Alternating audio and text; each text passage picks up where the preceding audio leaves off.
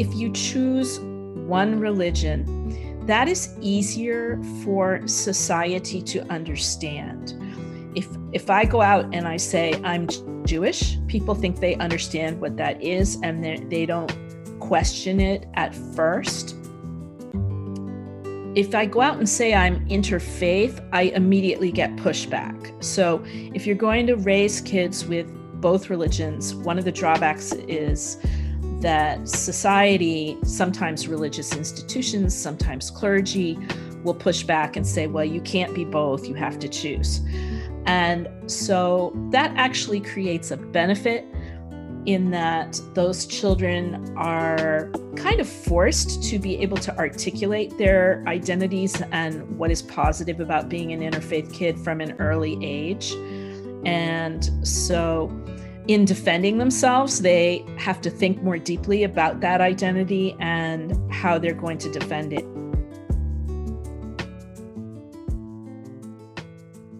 Welcome back to the Array of Faith podcast. We are so glad you're here.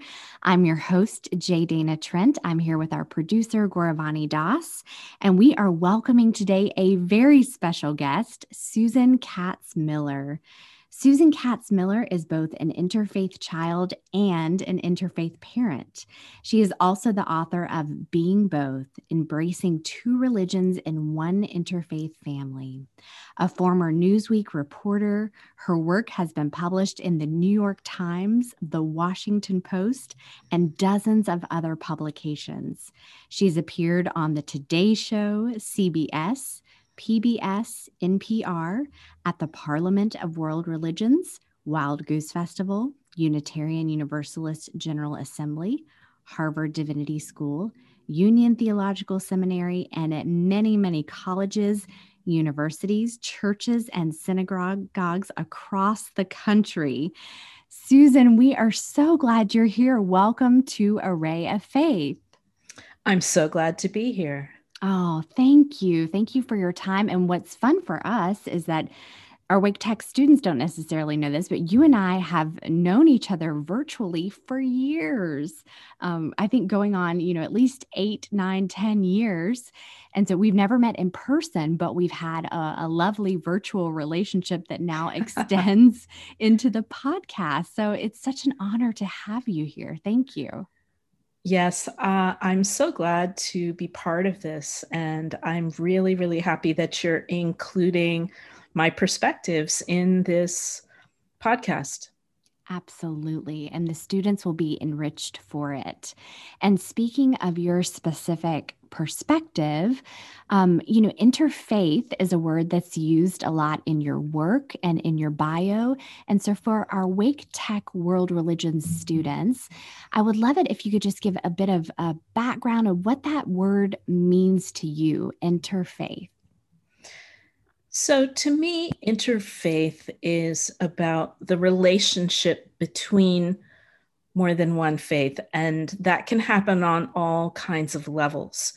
So you can have, say, an interfaith community service event where you have Christians and Jews and Buddhists and Hindus working together, maybe packing food for distribution.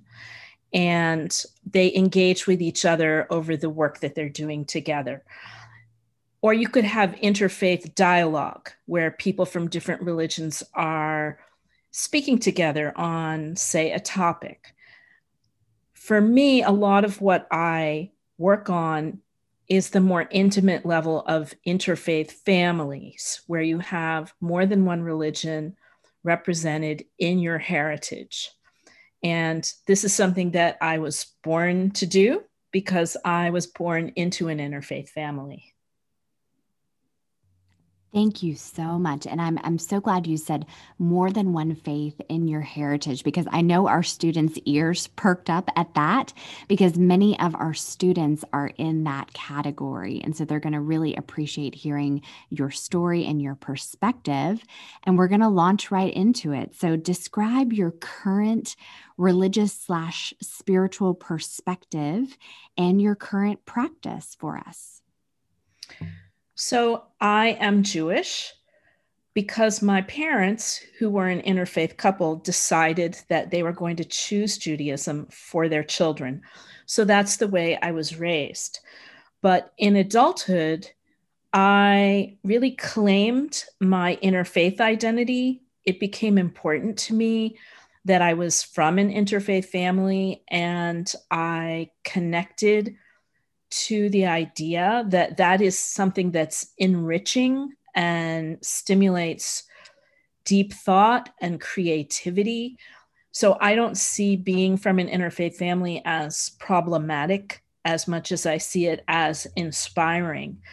So I talk a lot about the idea that people with interfaith heritage often have a kind of a flexible or fluid identity where at different times you may draw on different parts of your religious heritage.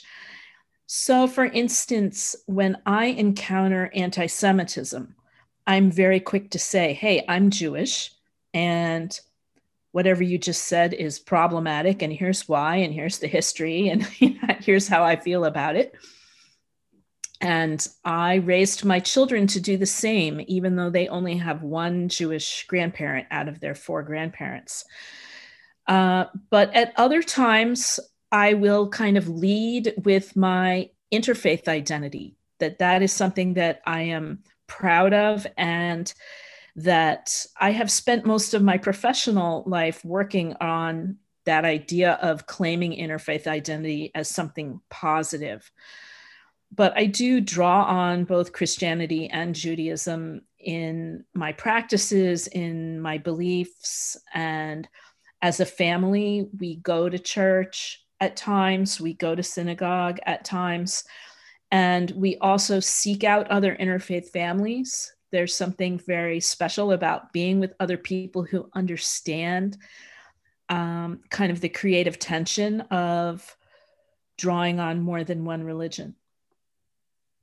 Thank you. Thank you. And I really hope that students really heard you when you said, you have multiple faith identities. You lead with various identities. You claim both identities, and that you draw on both sets of practices and beliefs, and that you, as you move forward in your life, you claim more and more of your heritage on both sides. And I hope for our students that's an especially encouraging word, because so many times in our world religions class, students feel very conflicted if they're coming from interfaith families, and they feel conflicted because they feel like they've got to make a choice between one or the other. And so for them, heritage is something that's really shaped their faith and impacted their faith. And so how have the themes of heritage, identity, community, sacred texts, history and culture, life experience, how have those shaped your faith? Well, I think my parents made a good choice to choose one religion and raise Jewish children. I talk about the fact that any choice a family makes, whether it's one religion or both, or all religions or no religions, any of those choices can work. They each have benefits and they each have challenges or drawbacks. So none of the choices that parents make for their children are going to erase the interfaithness of those children, because children know that they have that multiple religious heritage, and they know that they have, for instance, aunts and uncles and cousins of more than one religion. And those are formative relationships. Even if the parents have chosen one religion for the child, you're still going to have formative experiences with your extended family. So for me, all of that is something to celebrate. It helps to create a higher level of interfaith education for those children, that they are a little bit religiously bilingual, that they have comfort level with more than one religion, even if they're given a single faith identity by the parents. The other thing that I've experienced and that people need to remember is that no matter what religion you might choose for your children, they will grow up and make their own decisions. So each of us, no matter whether we come from what I call a monofaith family or an interfaith family, we each grow up and we decide what we want to believe, what we want to practice. We might find a partner of a different religion. We might encounter a mentor or a clergy person of another religion who becomes formative in our lives. We're all on these spiritual journeys, and none of us end up one thing or another thing until the day we die, because we're all changing, we shift. And, researchers, Pew Research is the major research institute of religion in America. They've documented that people are leaving religions, they're changing religions, they're rejoining their religions. And all of that is not because of interfaith marriage. That's just the way we kind of do religion in America.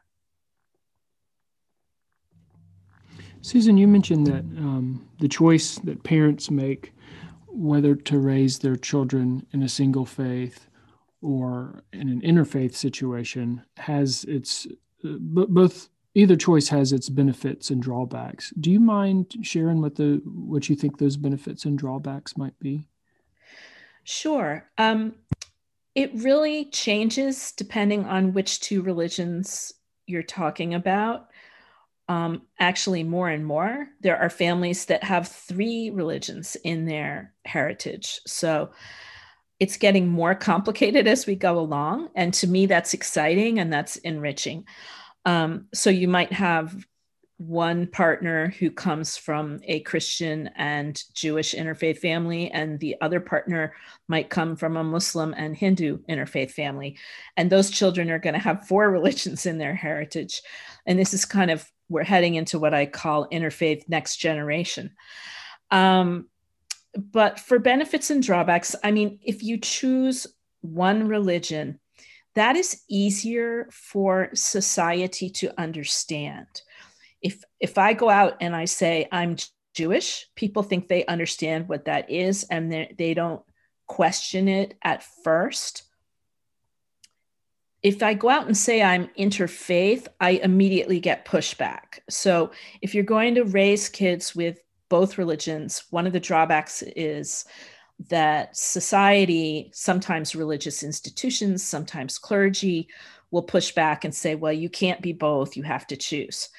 And so that actually creates a benefit in that those children are kind of forced to be able to articulate their identities and what is positive about being an interfaith kid from an early age.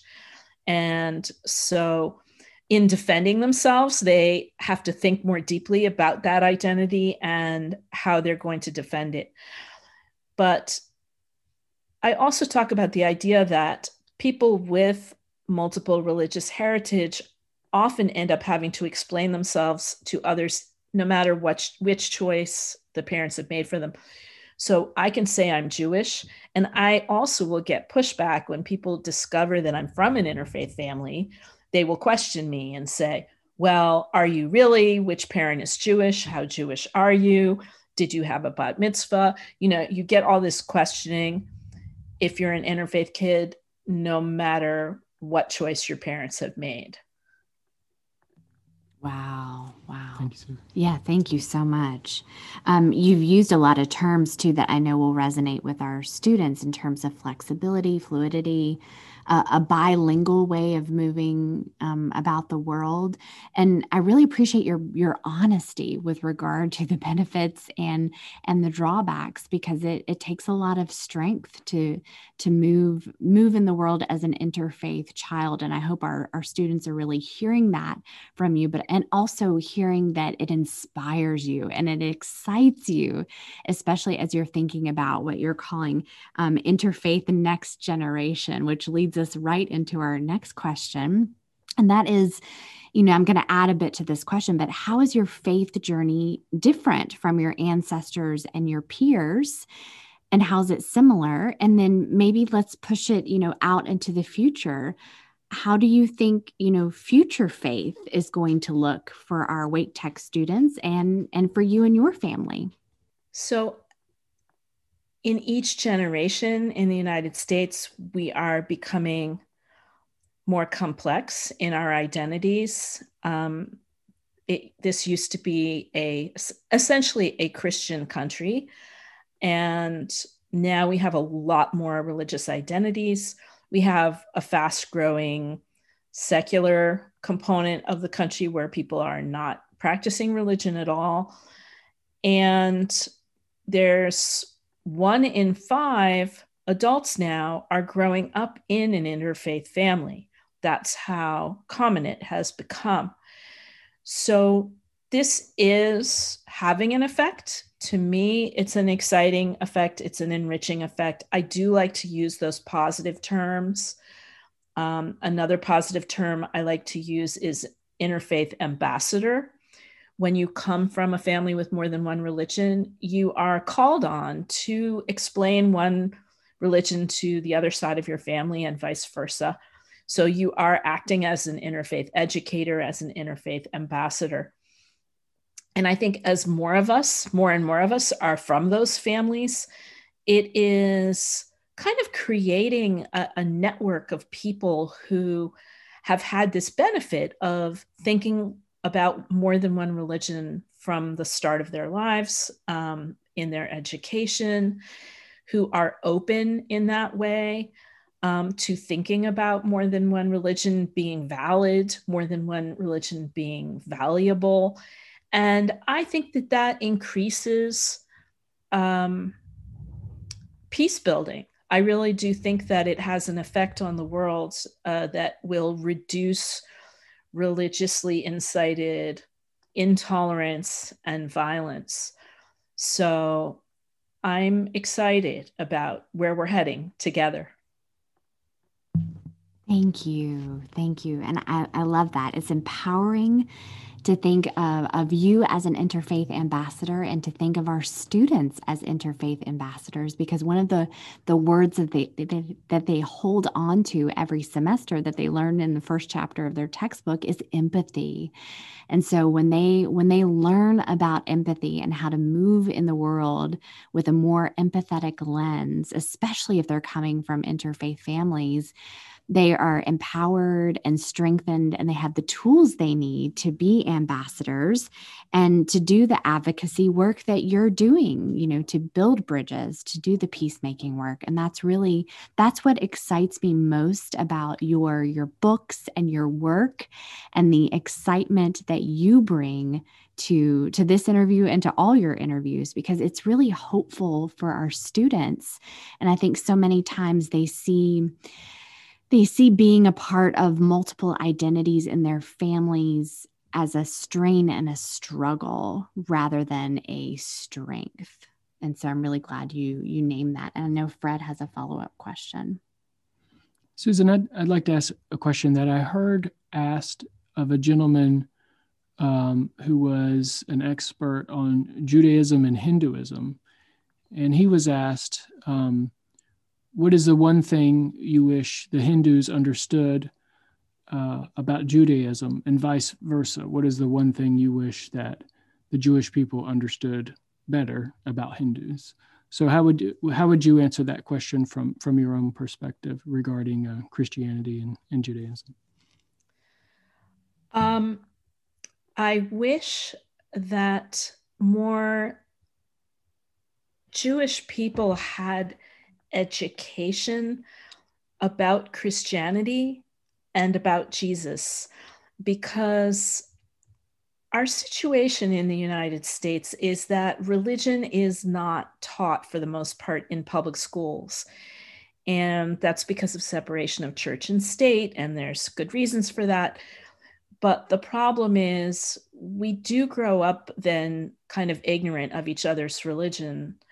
And there's an assumption that because the United States has been Christian majority, that everybody will learn about Christianity through osmosis. But we don't really. I mean, through osmosis, we get Christmas trees in the mall and Christmas carols, but we don't really learn about the life of Jesus, who was an inspirational figure and a Jewish inspirational figure. And there's a lot of fear, I think, in the Jewish world about even talking about that, because there's been a history of forced conversion and, a lot of very violent conflict through time between Jews and Christians, partly over conversion. But that's not really a reason at this point in 2021 not to learn some of the beauty of Jesus's words and thoughts. And there are leading Jewish scholars who study Jesus and the New Testament. Amy Jill Levine is a famous one. I'm sure you know about her. But there's an idea that rank and file, kind of like average Jewish kids, shouldn't learn that stuff. But I would argue that they should learn that stuff because Christianity has had a huge effect on our politics, on our literature, on our culture in the United States. And there's no reason not to be enriched by learning about it. In terms of what Christians, I wish they would learn more about in terms of Judaism, I have to say there is a really shocking study that came out recently that showed the number of people who don't believe that the Holocaust happened or are not aware of what it was. They simply don't even know about it. And that's a tragic condition if we have forgotten that history. And I think it should be in all American educational systems in history. When we learn European history, we should learn about the Holocaust, but often that doesn't happen until high school, and then it might be an elective course, and it just somehow isn't getting through. And unfortunately, I think there is a lot of false information on the internet that gets out there. And so it's important to counter that with real education about the tragic loss of 6 million Jewish lives in World War II. Thank you. Very, very well said. And, world religions is an elective at Wake Tech, but when students take it, we cover the Holocaust. We talk about the Holocaust Museum in DC, and several students have been on field trips, during high school, and students are very, they are keen and they want to make it a priority to learn about the Holocaust because they see the effects of not learning about it, and they see the effects of not knowing what hatred and prejudice and racism historically, what can happen in terms of genocide.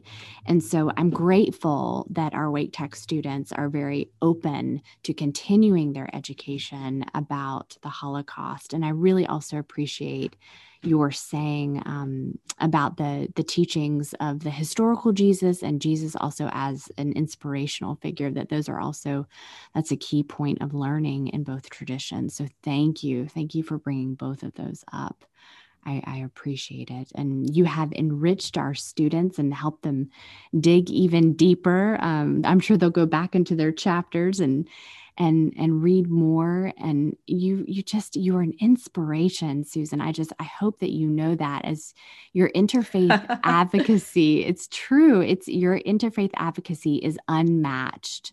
You are the only person I know doing what you're doing and doing it steadily, and year after year after year. And so you are greatly appreciated. You're certainly, our guru and expert when it comes to all things interfaith. So we're grateful for you. Well, I'm excited that there's a generation coming up that your students from interfaith families who have that multiple religious heritage are going to be leading and going to be creating these new narratives where we can tell our stories and we can create our own tables instead of sort of begging for a seat at the table. And you see this beginning to happen now. Our new vice president, Kamala Harris, is from, of course, a Christian and Hindu family, and then married a Jewish man. So they have 3 religions in their family, and she's very open about that, doesn't talk about it as a problem.